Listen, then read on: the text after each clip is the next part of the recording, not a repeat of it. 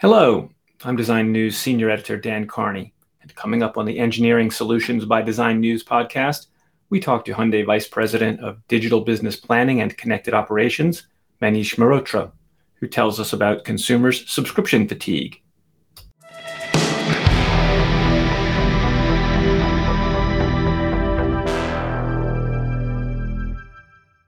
Welcome to the Engineering Solutions by Design News podcast, and thank you for listening.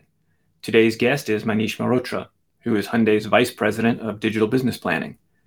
Among his responsibilities is Hyundai's Bluelink telematic service, which is similar to General Motors OnStar. Such services are traditionally provided by subscription, but as automakers explore applying the subscription model to more new technologies, Mehrotra is steering Hyundai in the other direction.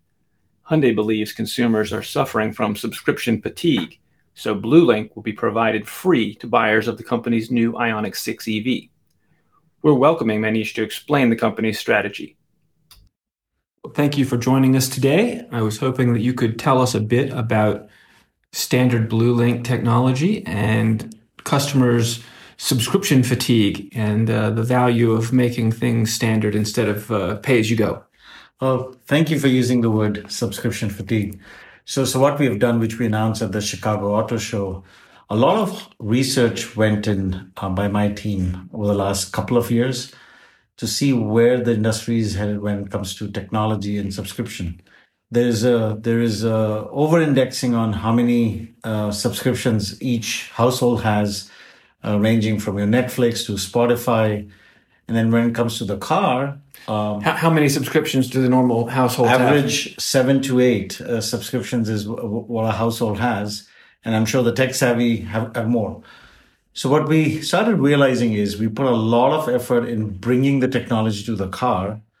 And, if let's say after 3 years, which was a previous Bluelink plan, if customers don't renew, then honestly, we felt that our customers are missing out. But we as a company are not having every customer use a technology which it was intended for.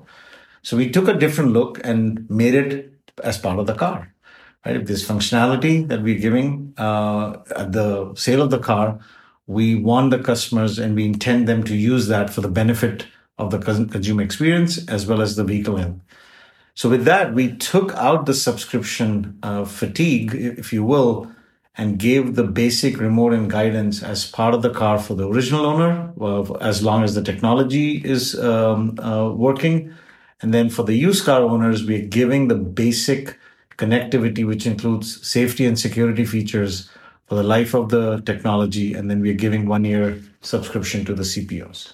It seems to me as though there's the potential for this to drive technology adoption that might otherwise be adopted more slowly. Absolutely agree.